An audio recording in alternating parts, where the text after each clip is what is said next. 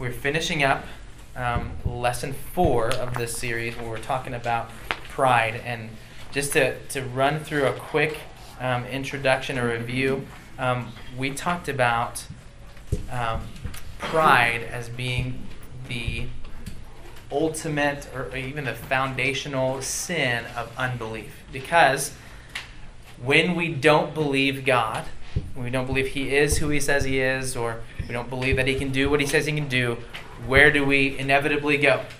Who can do it? Me. Or this person because they can do something for me. So pride is the only place to go if you're not going to believe in the God of the Bible. So pride is an awful, terrible sin. It is just the epitome of foolishness. We put way too much credit to ourselves as if we have some kind of power. And we talked last week, I made the comment, you don't even have the power to make your heart beat. Right? That's inside your own body. We can't make sure that the electrical signals are firing correctly in our own brains. Okay, we have no power to affect the things that we think we can. So, pride. We just going through a couple of definitions. We had. Let me see if I can find my notes here. Luke Priella had some definitions that we went over. Pride is the delusion that our achievements are primarily the result of our own doing. So we take way too much credit, and that's pride when we are thinking, man, I'm just really good. That's why I got that promotion. That's why I got my kids turned out the way they did. That's how my marriage is so awesome. That's why I'm in this position. That is pride. Definition 2: pride is esteeming ourselves above and beyond the condition and proportion that God has appointed for us. It's wanting to be in a higher place when that is not what God has placed me in. And then definition 3 is similar, but it's wanting others to believe that about us as well. It is the desire to be esteemed by others above and beyond the condition and proportion that God has appointed for us. So, we talked about Ananias and Sapphira would be a good example of that. They wanted the attention and the recognition that Barnabas got when he sold his land and gave it all to the church. They wanted that, but they didn't want to actually do that. They wanted to keep some of the money for themselves. And then the 4th definition was pride is the desire to exalt ourselves above and beyond the condition and proportion that God has appointed for us. So it's putting ourselves in the place of God. And Herod is an example of that when people were saying, this is the voice of a God, not a man. And he just was like, yeah, you know what, you're right. And then God struck him dead. So, not a good example. So, and then we finished up last week talking about a bonus definition where pride could be, this is a little bit, not quite as intuitive, it's the fixation on what I can't do or how I'm unable to or unworthy of things. It's this unhealthy fixation on my weakness, the bad things about me. And it's a refusal to believe that I can be used by God to do for His glory, or that God can even work in my heart to help me to overcome something. So an unhealthy fixation on my weakness is also a way that pride works itself out in our hearts. To consider that I'm just too bad and that God's grace can't really work in me. That's pride. So when we get practical then, is point 3, we're trying to get practical in our fight against pride.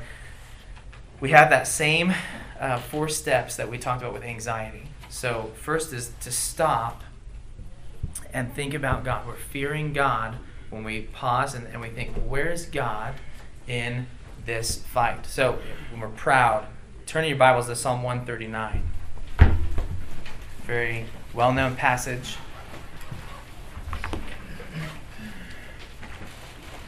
I'll have to remember that I'm trying to hurry. So, Psalm 139, 1 through 4. O Lord, you have searched me and known me. You know when I sit down and when I rise up. You discern my thoughts from afar. You search out my path and my lying down, and are acquainted with all my ways. Even before a word is on my tongue, O Lord, behold, O Lord, you know it altogether. You hem me in behind and before, and lay your hand upon me. And we can keep going. Such knowledge is too wonderful for me. It is high. I cannot attain it.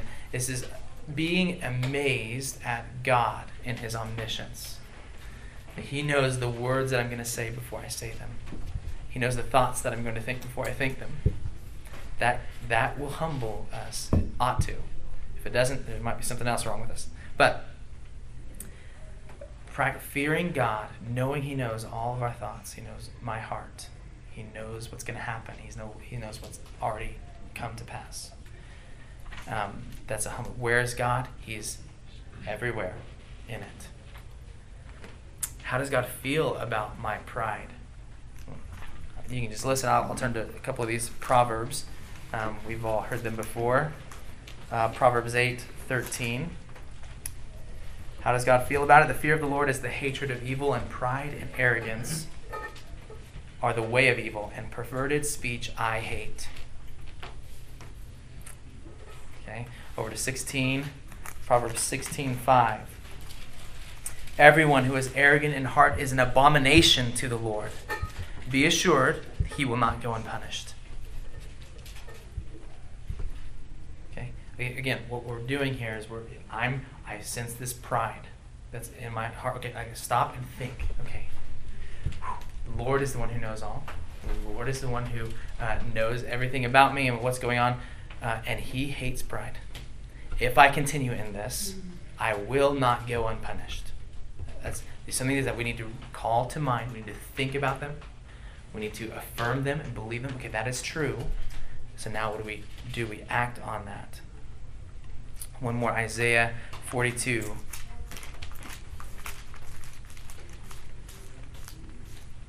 Isaiah 42, 12 and 13. Let them give glory to the Lord and declare his praise in the coastlands. The Lord goes out like a mighty man, like a man of war. He stirs up his zeal. He cries out. He shouts aloud. He shows himself mighty against his foes. I don't think that was one I wanted. 42:8. Thank you. What did I look at? 42:8. Way off. All right. 42:8. I'll try that again. I am the Lord. This makes much more sense. All right. I am the Lord. That is my name. My glory I give to no other, nor my praise to carved idols. God will not share his glory with us. Okay. So, thinking about those things, how does God feel about me trying to steal his glory? Not good. All right, he'll punish it. He will not share it. He does not need. We do not deserve it. So we trust God as a second step. So we stop thinking about, okay, how does God fit into my pride right now? What should I be thinking? Remind ourselves. We identify, where is my faith when I think too highly of myself? What is my trust? What am I trusting in? That's never the right answer. When I'm in the midst of my proud heart, my trust is in me. I believe that I can affect things better, more efficiently than God can. Okay? If I'm thinking too lowly of myself, if I'm fixated on this sin or this weakness or this past experience that I've been through and I just can't move on, I'm fixated on it, I'm thinking that God is too small. God can't help me overcome this. He cannot move me beyond this. He can't help me to have victory over the sin with his power. So, whose kingdom and glory am I thinking? Am I seeking? Of course, that's mine. I want what's good for me. Turning to page 4, we have repent. We turn to God, confessing our idolatry. Confessing that I want to be on the throne. And I think I kind of deserve it, if I'm being honest. Okay? Seek first the kingdom of God and his righteousness, and then we seek to obey God, that last part. John 14:15, we are to walk in obedience, to do what Jesus says. Let's just look at one of those, Romans 11, another very well-known passage. One of our favorites. If I can get there quickly. Romans 11:33. All right. Oh, the depth of the riches and wisdom and knowledge of God. How unsearchable are his judgments and how inscrutable his ways. For who has known the mind of the Lord, or who has been his counselor, or who has given him a gift? Given a gift to him that he might be repaid. For from him and through him and to him are all things. To him be glory forever. Amen. What do? We worship the Lord. So we walk in obedience to the Lord. We worship him, confessing and memorize that scripture. Just quote it to myself over and over. From him and through him and to him are all things. So pride's awful. That's a summary. There you go. We're going to skip that and go on because we've got man, we're going at a good pace here. Look at lesson 5. So that is the same kind of structure that we're going to go through here at the end of fighting covetousness. Now, if you're like me, coveting does not sound like that bad of a sin, if I'm being honest. Maybe you're not like me, maybe it's just me. But if you kind of ranked your top worst awful sins, coveting, if I'm being honest, is not really on my top 10. Right? I think that's probably, I know that's what our culture would say as well. If you ask people, what are the worst things you could do to people? You have murder, and you'll have like assault and rape and all these kinds of things, all these terrible things. Genocide and racism. You'll have all these things on this list, and coveting will not show up. But today, we're going to think about the serious consequences of unaddressed covetousness in our lives, because it's awful. Okay, so real quick, let's go to Jeremiah. Turn in your Bibles to Jeremiah. We're in chapter 2. I've got a couple of the verses right there for you, but I'm going to actually read a little bit earlier in there. But my handout was already 5 pages, so I'm trying to save some space. All right. Jeremiah 2. What we have here is an illustration. This doesn't say coveting in here, but this is an illustration of what coveting is, and then we'll talk about definitions in a moment. The word of the Lord came to me, saying, "Go and proclaim in the hearing of Jerusalem, thus says the Lord, I remember the devotion of your youth, your love as a bride, how you followed me in the wilderness, in a land not sown. Israel was holy to the Lord, the first fruits of his harvest. All who ate of it incurred guilt. Disaster came upon them, declares the Lord.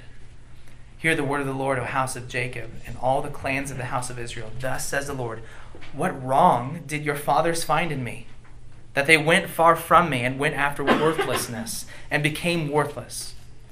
They did not say, where is the Lord who brought us up from the land of Egypt, who led us in the wilderness, in a land of deserts and pits, in a land of drought and deep darkness, in a land that none passes through, where no man dwells. And I brought you into a plentiful land to enjoy its fruits and its good things. But when you came in, you defiled my land and made my heritage an abomination. The priests did not say, where is the Lord? Those who handled the law did not know me. The shepherds transgressed against me. The prophets prophesied by Baal and went after things that do not profit. Therefore I still contend with you, declares the Lord, and with your children's children I will contend. For cross to the coasts of Cyprus and see, or send to Kedar and examine with care. See if there has been such a thing. Has a nation changed its gods, even though they are no gods? But my people have changed their glory for that which does not profit. Be appalled, O heavens, at this. Be shocked. Be utterly desolate, declares the Lord. For my people have committed 2 evils. They have forsaken me, the fountain of living waters, and hewed out cisterns for themselves, broken cisterns that can hold no water. This is an illustration of what covetousness is, practically speaking, when you look at it. So look at our objectives here. We're gonna define covetousness and see how we can fight it with faith in Christ and in His Word. And we're going to use that 4-step process again to help us walk by faith when we're tempted to covet.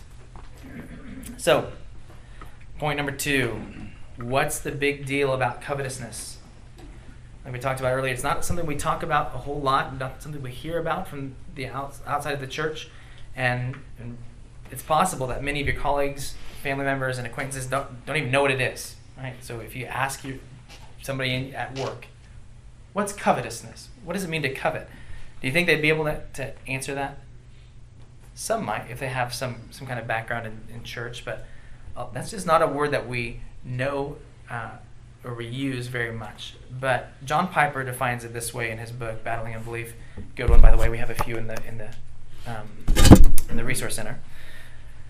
He says, covetousness is desiring something so much that you lose your contentment in God, or losing your contentment in God so that you start to seek it elsewhere. Okay, I'm going to read it again and think about what this would look like. Covetousness is desiring something so much that you lose your contentment in God. Or it's losing your contentment in God so that you begin to seek it elsewhere. What's the difference between those two parts? Kind of use that or as like the dividing line. The front part and the second part. What's the difference?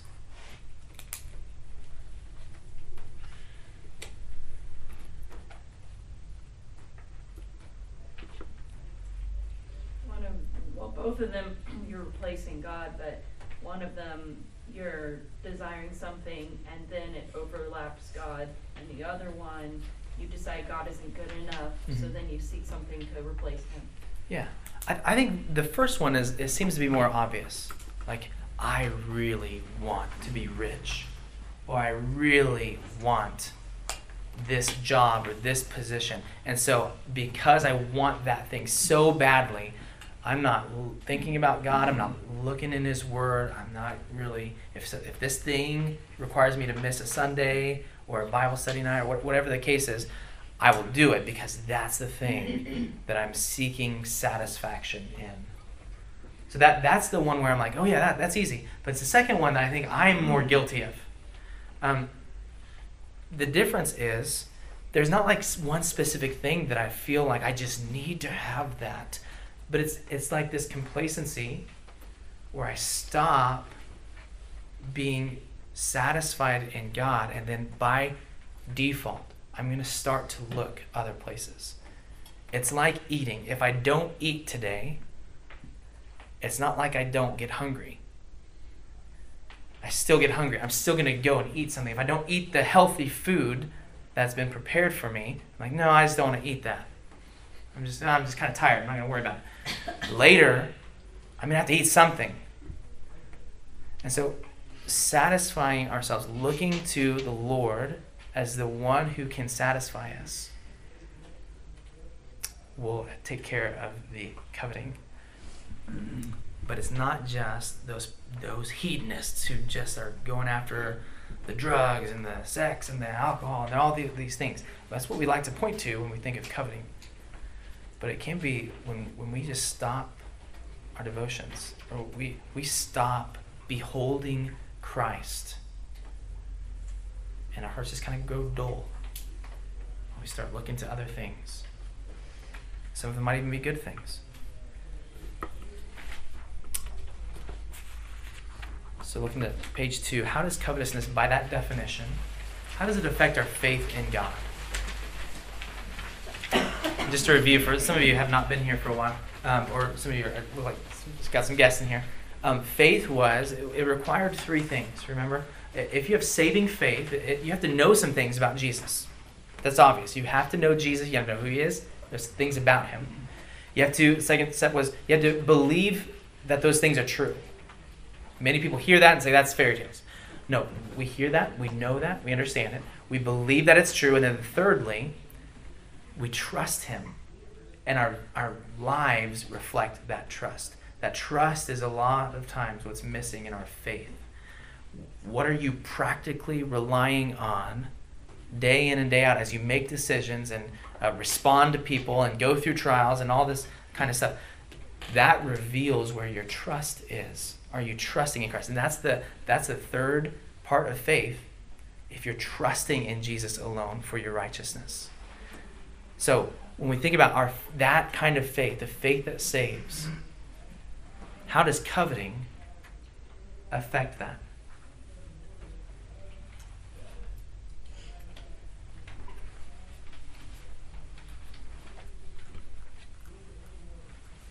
I think this is another example of like a God plus mentality of, yes, Jesus, but also I want this thing or this accolade or this status, or because it will make me a better person, or you disguise it under whatever holy, righteous word you want to, but down at the root, it's God is not sufficient, therefore I need something additional.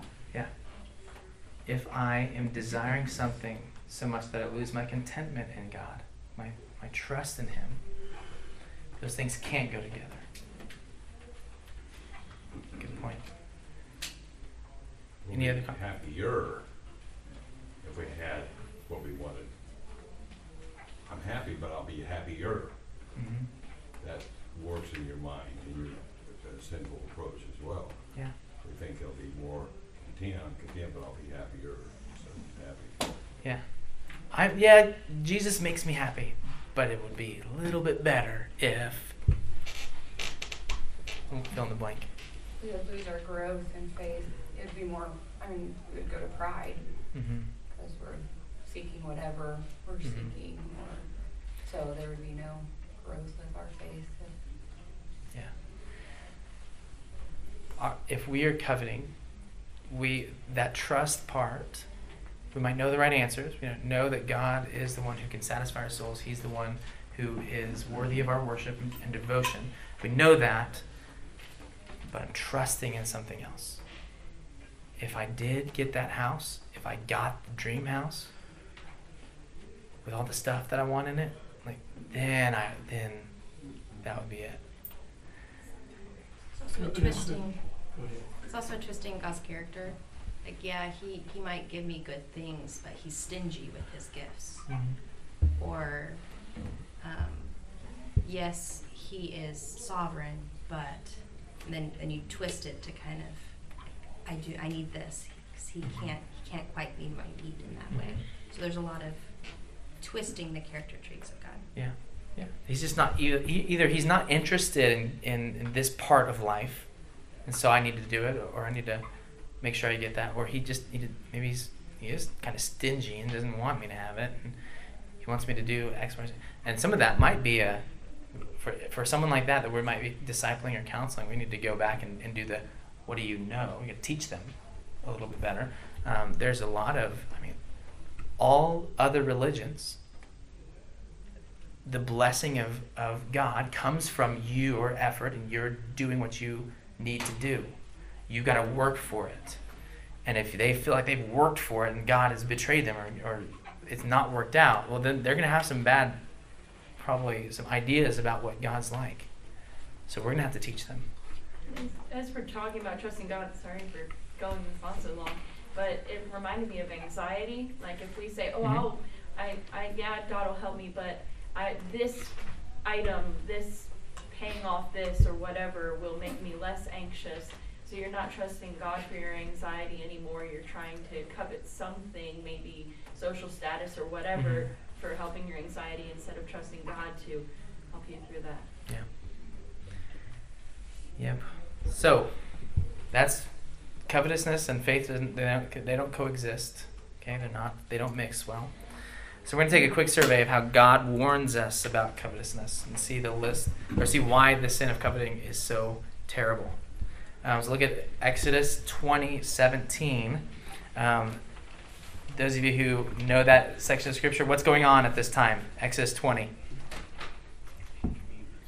10 Commandments. God is speaking to his people on Mount Sinai, and how are they feeling about that? Warm and fuzzy in their hearts? No, they're terrified. But God is giving them the 10 Commandments, and guess which sin makes in the commandments, the 10 Commandments? Covetousness. And it's the last one, but it says, God speaking to them, you shall not covet your neighbor's house. You shall not covet your neighbor's wife, or his male servant, or his female servant, or his ox, or his donkey, or anything that is your neighbor's. So, I did look up the Hebrew word there. It means to desire earnestly, or to long after something, or to covet, which kind of matches with Piper's definition. So what do we observe here about the sin of covetousness in Exodus?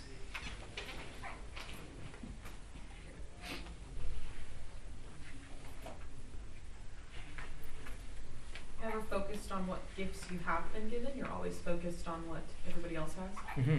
Yeah, it's a focus on your neighbor, right? What he has. Good? And if you think about it, it leads to a lot of other sins. If you're coveting your neighbor's wife, you probably are going to go after her. as David did. Mm-hmm. Yeah, it's gonna. Yeah, we'll get to that. That's a major point of emphasis in some other texts that we'll read. Yeah, it's interesting because listen to these other commandments. Let's see here. Verse 3, you shall have no other gods before me. You shall not make for yourself the carved image. You shall not bow down to them or serve them. That's about idols. Then he goes, you shall not take the name of the Lord your God in vain.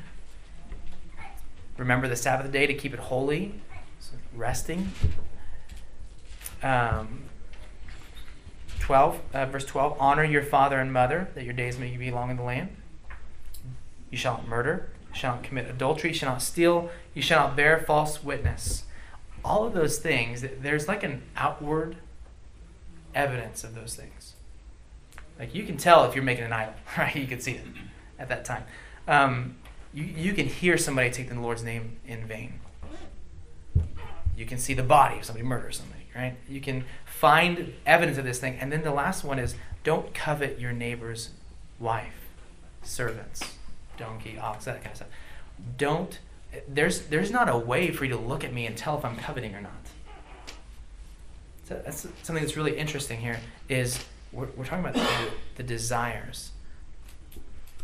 Now, Jesus in the Sermon on the Mount, he kind of shows us that all of the other commandments are about the heart as well, but this one is specifically directed at your desiring. What do you earnestly want? Okay? Don't earnestly desire what your neighbor has. So, number 4, the things that we kind of just listed them off there. Don't covet your neighbor's wife, male servant, female servant, ox, donkey, or anything that is in that is your neighbor's. It's kind of all encompassing. Number 5, what might be some 21st century equivalents to those things? I guess you can just watch the advertisements of cars, and that kind of, Yeah. Everybody's looking at their neighbor's car and staring. Mm-hmm. It's just, it kind of teaches you to want. Yeah. So yeah, the donkey, maybe that's about transportation. Ox is about like things that help them in their work, right? Wife, that's still the same. I remember when I watched Dannon yogurt advertisements and thought I could get that kind of figure, but it didn't work. Yeah. So yeah, the physical form of someone, like I want to be fit like that person. Don't covet any of the things that your neighbor has. Don't earnestly desire them.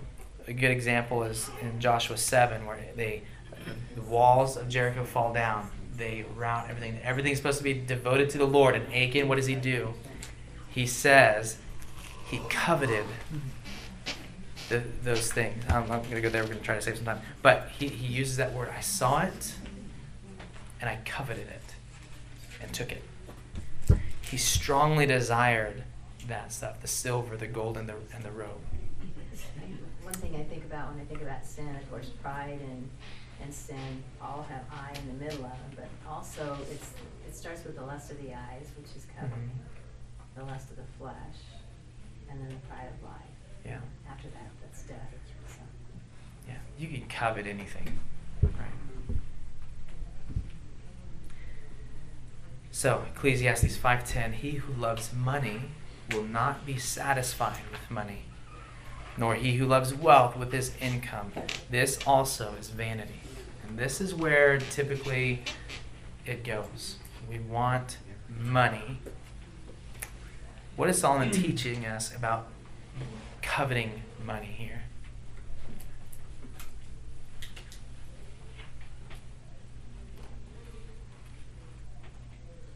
Be satisfied. Yeah. Satisfaction. The one who loves it will not be satisfied with it. Unless it gets to a certain number, right? When you make that certain number, then you'll be satisfied. No, that's not it. Nor he who loves wealth with his income. There is no satisfaction. When that's what you love, and that's what you strongly desire, there will never be a number that you get that you'll say, there's the satisfaction, there's the joy, the peace. There it is. Now I've reached it. That strong desire ensures that you will never get enough. Or you'll be afraid that once you've gotten enough that it'll Mhm. disappear. Mhm. That, Yeah. the stock market will crash or something. Yeah. Which then feeds into, well, maybe I should just get more, because if the stock market does crash, I'll have a little bit more to do. Yeah, it will not work. The other thing he's teaching us is vanity. It's worthless. Solomon in Ecclesiastes over and over again, it's vanity. It's striving after wind. It's pointless. It's not going to do what I wanted it to do. That kind of his regret over his lifetime? Doesn't mean he got caught. Yeah, I think it is. I think there's a lot of that. He's reflecting on, I built all these buildings. I did all of these orchards, and I did all this stuff. I gave myself all the pleasures that you could possibly have. And every time he says, this was vanity. It's chasing wind. All this money. I made all this money. Richest man probably in the history of the world. And he says, what good is it? I'm going to die. Can't take any of it with me. And one of my foolish kids is going to get it all. And he's going to waste it. Vanity. He even goes so far as to call these things evil. It's an evil thing that this happens. What does it say about our faith if we desire money and wealth in this way?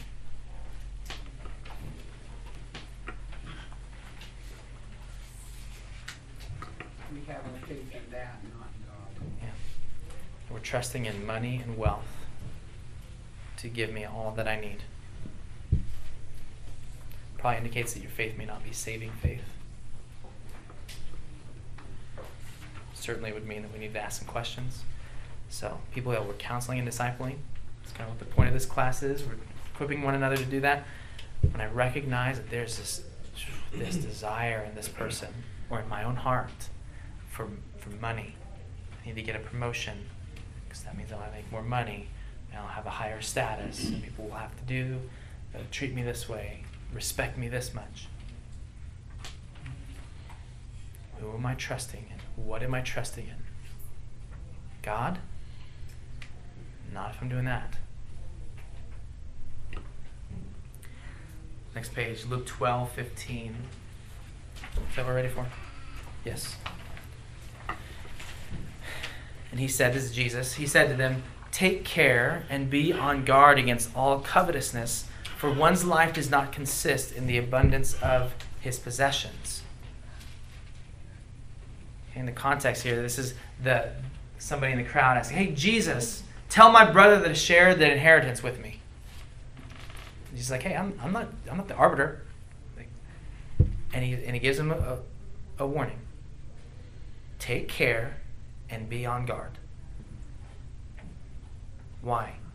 Guard against covetousness, because your life doesn't consist of your stuff. Okay? This man is probably really angry with his brother because his brother's getting more of the inheritance. Maybe he's not getting out of any of the inheritance, and his brother's getting it all, and he's really angry. He has this strong desire to have inheritance, to have money, wealth passed on to him. And he wants Jesus to do it. Well, Jesus is, he's pretty influential, pretty powerful, great teacher. Maybe my brother will listen to him. He says, no. Be careful what you're strongly desiring. Mark 4, verse 7 says, other seed fell among thorns. And this is the parable of the soils. And the thorns grew up and choked it, and it yielded no grain. Skip into 18. And others are the ones sown among thorns. This is Jesus explaining this part. They are those who hear the word, but the cares of the world and the deceitfulness of riches and the desires for other things enter in and choke the word, and it proves unfruitful. What's the danger there? Of having the covetousness, the desires for other things. It removes your desire for God. Yeah. It replaces it. Yeah. It chokes out your desire for the Lord. And what's the end? Yeah. Death. not salvation. That's scary. Right? There are people who receive the word at the beginning, but the cares of the world, those deceitfulness of riches, desires for other things, choke it out. And guess what? That's not saving faith. That person will die in their sins. And that's terrifying. Right? 1 Timothy 6, 9 and 10. But those who desire to be rich will fall into temptation, into a snare, into many senseless and harmful desires that plunge people into ruin and destruction. For the love of money is a root of all kinds of evils. It is through this craving that some have wandered away from the faith and pierced themselves with many pangs. What is Paul teaching about the desires for riches?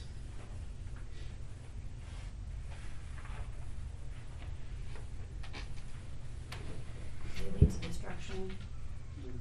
Mm-hmm. It's going to lead to destruction.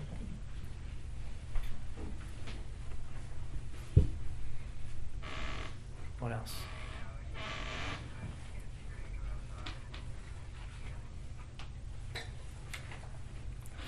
It leads to more sin, Mm-hmm. like Ruth was saying. Yeah, Ruth said that earlier. This is the key. List all the evils that have their root in the love of money. That's question number 12. What are some things that they're bad, it's sinful, but they're doing it out of a love for money? Stealing. That's number one. Yeah. Gambling. Yeah. If you murder your husband for the life insurance. Murder. Yes. Yes. It's just a thought. No one in here would consider that. Murder. People are murdered for the want of money. That's good. Okay? Be prideful for your ability to provide for yourself. Pride. Okay? I've been able to make this much money. Okay. I think lying, that's really common. Or compromising on your morals. Like it's like, oh, well, this isn't the most legitimate way of doing this. Mm-hmm. Like, oh, I'm going to file my taxes in a state that I've never been to and don't plan on living, but I'm going to tell the federal government that, oh, I plan on moving to a state with no state taxes so that I don't have to pay them. Like, that's not true. That's... I hadn't heard of that one, but yeah. I mean, lying, deceiving. Not that I'm going to try it, I'm just saying. Though that is because of a love of money. I don't want to pay the taxes that I owe because it's my money. It's mine. Okay, love of money. Actually, taking out too much credit too. I mean, just the desire for things Mm-hmm. above what you can afford is really the same thing. Yeah. I mean, think about drugs. Illegal drugs. What's the motive there? Do they want to enslave people to a chemical? Maybe, but They want the money. they want the money. It's about money. Human trafficking. What is that about? It's about money. There's any number of things that can be tied to they're doing these things because it can get them money. Okay? There's a whole list that we probably don't have time to talk about. But what does Paul say is the result of these men and women who love money? I think somebody said it. Verse 9. These harmful desires that plunge people into ruin and destruction. And then verse 10 is through this craving that some have wandered away from the faith. What happens if you wander away from the faith? You die in your sins. Pierce themselves with many pangs. The word plunge is kind of interesting. It doesn't. It's not just a slide. Yeah. It's a plunge. It's a dive into it. That's kind of interesting. Mm-hmm. James 4:2, another familiar verse. You desire and do not have, so you murder. You covet and cannot obtain, so you fight and quarrel. You do not have because you do not ask. What does coveting lead to, according to James?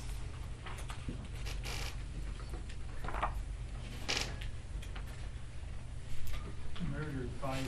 Murder, fighting, quarreling. Yeah, disunity. So, it's bad. Everybody agree? Yeah. All right, so coveting is really bad. Maybe worse than we thought. So what's the opposite? What do we do about it? What does the scripture say is the thing to pursue? And that would be contentment. We see the danger of covetousness and how it can destroy our desire to please God, to walk with Him. It can make us unfruitful, distract us, lead to our walking away from the faith. What do we do about it? How can we fight the temptation to covet? Here are some scriptures that God has given us to use in our battle against coveting and discontentment. Colossians 3, 5, and 6. What do we do? Put to death, therefore, what is earthly in you. Sexual immorality, impurity, passion, evil desire, and covetousness, which is idolatry. On account of these, the wrath of God is coming. What do we learn there?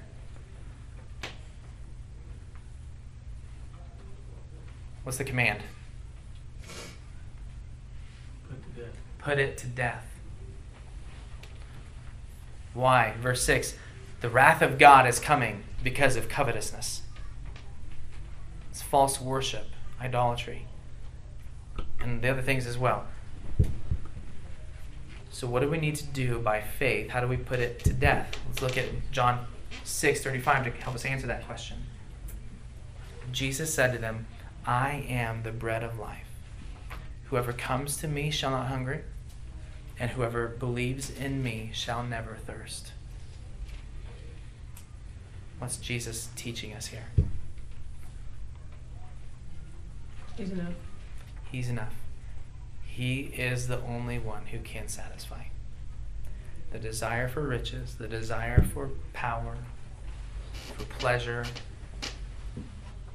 I've been thinking about this a lot the past few weeks, and I think for me the best way to put away discontent is if my heart is overflowing with thankfulness for Jesus, for the things that He does, for looking throughout the day at the little blessings that He's given us, and then continuously remembering the big blessing, the big things that He gives me every day, and then looking forward in thankfulness to what's to come. Yeah. Reminding ourselves of all the ways He's blessed us.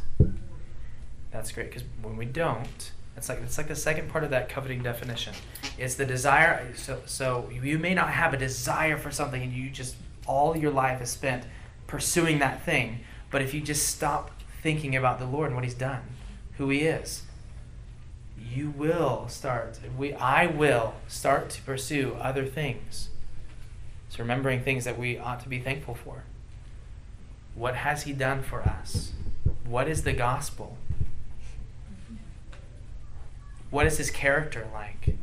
All of those things, thinking about God, thinking about Christ. That's the bread of life. Money promises to be the bread of life. That's why people will go after it. Okay? All of those things promise this, what Jesus is saying. You're thirsty, this will satisfy. You're hungry, this will satisfy. Jesus says, I am the bread of life. No one else, nothing else. Well, what about all those ads? Those people look so happy. That's what they want you to believe. Mm-hmm. If you have my product, Mm-hmm. you're just going to have a real party and be so happy. Yeah. And you don't realize after the party things crash. Yeah. You're back to not being happy. Yeah, you're almost there, but you just need this. Just this. These clothes. And can I bring back up too the desire to, I don't know, I know a lot of people and it's a really hard struggle, but the desire to have a baby, the desire Mm-hmm. to be married, the desire to get this certain grade in this class, like that coveting of those things, putting them before the Lord, how much time am I spending on a Bible study versus studying? How much time am I spending worrying and trying to figure out how to have a baby versus focusing on Jesus and desiring Him? Mm-hmm. Those things also very much apply to that. Well, and declaring your contentment. I mean, I think it's all that of being thankful, but also I have to say I've put on, especially when I see those silly, stupid ads. Yeah. I'm content. I don't need that, Mm-hmm. or I keep saying dumbass, I don't want to see you, but just contentment. I don't need that. I'm content. I mean, and not just I don't need that, but I'm content in what in what God's provided. You know, I'm content with the beat up car, or I'm content with this or that. You know. And the next question, what do we need to do by faith? If I'm sensing, I've got this coveting, I really want, I'm watching TV and I see the ad come up, I really want that. What do we need to do by faith is we remind ourselves, and this is the part that we don't know. What does Jesus say? He says, I am the bread of life. He said, He's got the water of life. Okay? So that's the easy part, but what do we do? What you were about to do to go get the thing that you're coveting, do to Jesus. If you're about to leave your house to go get the meal or whatever, what would that look like to, by faith, do something to where I'm trusting in Jesus to satisfy my heart? If I'm working hard, I've been working really hard to get the promotion because I think if I get the money, it will make me satisfied. I need to work hard, spend time, carve out time in my schedule to focus on Christ, to go to Christ. What does it mean? I mean, that might be part of the study. What does it mean for Jesus to be the bread of life for me? I think that goes along with her, like I can speak on that, like the baby standpoint of it. Like, we have a choice to have another baby, or we could do IVF, or we have all these other options. Mm-hmm. We chose fostering. Mm-hmm. So to find that purpose that God holds for your life, definitely not my plan. Mm-hmm. I want to have more of my own, Mm-hmm. but to take that time to walk beside Him and learn your purpose through that and through Him, with your eyes solely fixed on Him, not my own desire and what I seek out of it. Yeah, we have desires. It's not bad to have a desire, but it's holding it with an open hand. And if the Lord doesn't give that to me, am I okay? Is He enough? Is Jesus enough to satisfy me? Or am I just going to be unsatisfied and unhappy until I get the thing that I want? Jason? I think, especially when you're looking at stuff that's not, either it's not sinful to desire, or it might even be a recommendation from the Bible. It maybe, could even be a command. If there's something in your life that you just haven't been blessed with, or that you feel, and we do that a lot, it's like, why can't I have this good thing, God?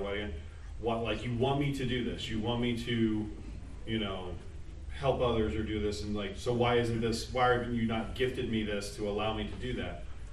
And what helped me, I've been in those situations plenty of times, is just to go to God in prayer and say, Lord, if this isn't supposed to happen, or I'm not supposed to have this, please change my desires so that I don't. Like, please align my desires with your goals for me, for your plan for me. Because I don't want to, I think God will honor you if you're asking, bottom line, help me stop sinning. I think God's going to answer that prayer. So there have been situations, career choices, things that I've really, really wanted and desired that, I think would be God honoring if they were given to me, that they just never opened up, they never happened, and I had to pray for, please make me not desire the same, or I had to pray for that contentment, help my unbelief. Yeah. And the Lord may give you that. He may do that for you. He may change your heart, and He may not. And it would be the mercy of God if He doesn't, because He's teaching us to trust Him. You will probably always want the thing. I will always want, I'll have this desire, I'll feel like it might be nice for that, but that's part of what the Lord in His wisdom gave me, and He's going to help me to continually, I recognize this, I need to go to the Lord. That might be the thing that's getting you back to Him. So, Lord, I want the job again. I want that thing again. Help me. I know that You are the bread of life. You are what satisfies my soul. If I was to get that wouldn't satisfy me. Help me remember that. Now I'm going to go into Your word. I'm going to look at You. I'm going to behold the Lord. And that might be the thing that just happens. And by faith, we walk through that. Abraham I mean, how many years did he walk in faith? Because the Lord said he was going to give him a son. I mean, years. Okay? And ultimate fulfilling of that never happened. That's what Hebrews 11 is all about. All of these Old Testament saints, it never happened in their lifetime. But they had faith. They trusted God that it would happen. And that God's not lying. And he's going to do it in his timing. And he's going to have his perfect way. And it's going to glorify him. And that's what faith is. It may never go away. People die. And they're killed because they have faith in Christ that won't go away. So they don't want to die. I don't think anybody's like, really, sign me up. You know, I want to be a martyr. Not probably a long list of people. But by faith, you can walk through it, and we can still love the Lord and take that, cast that care on him, because he cares for us, and he can satisfy us without the thing that I want. And a little bit of time. 1 Timothy 6 through 8. Do you believe this? That godliness with contentment is great gain? Do we believe that? And I've heard that a lot of times. I don't know. Do I believe that? Godliness with contentment is great gain. For we brought nothing into the world, and we cannot take anything out of the world. But if we have food and clothing with these, we will be content.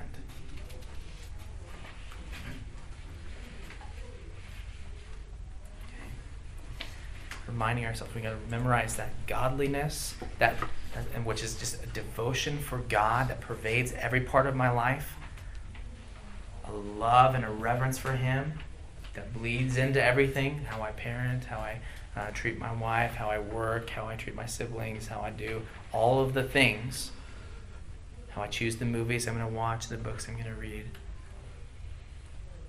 All of that, that's godliness with contentment. Thankfulness for what he's given us, for what he's done for us. That's great gain. More gain than all of the rich people in the world who don't have godliness, who don't love the Lord. Hebrews 13, 5 and 6.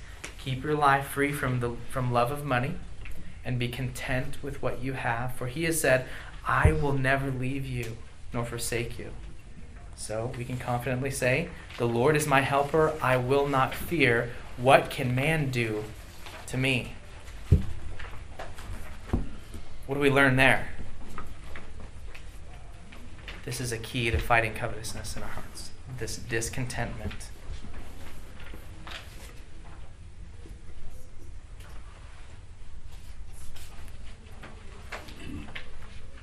I guess regardless of our circumstances, he's with us. He's with us. Yeah. In the absence of the thing that I really want, who is there? Jesus is there. And if I'm thinking about that, and if I'm believing in that, and I'm trusting that, I can fight covetousness. I can confidently say, verse 6, the Lord is my helper. I will not fear. I'm not going to be afraid of the lack of this thing, or what might happen down the road. What can man do to me?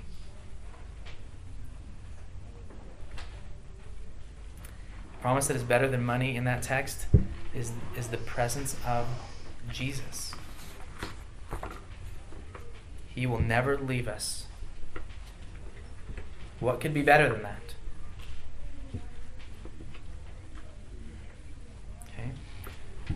So here's what we'll do. I think we're to the point, and this is kind of the same thing. I'll just read through a couple of these real quick, and this is that same process. We stop, identify, repent, and act.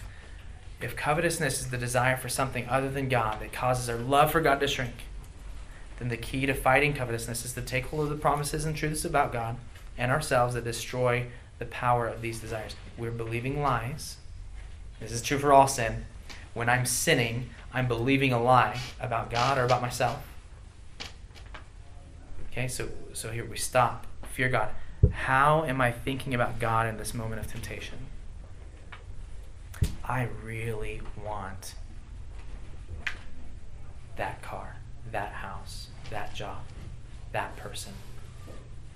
I really want that. Where's God there?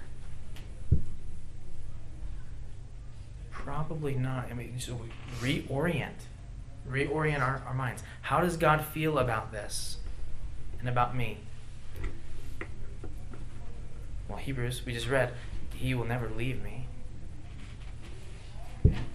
He loves me. Nothing can separate me from the love of God in Christ Jesus. And how does God feel about covetousness? Not good. I mean, so we're reminding ourselves of things. Okay, this is sinful. Okay.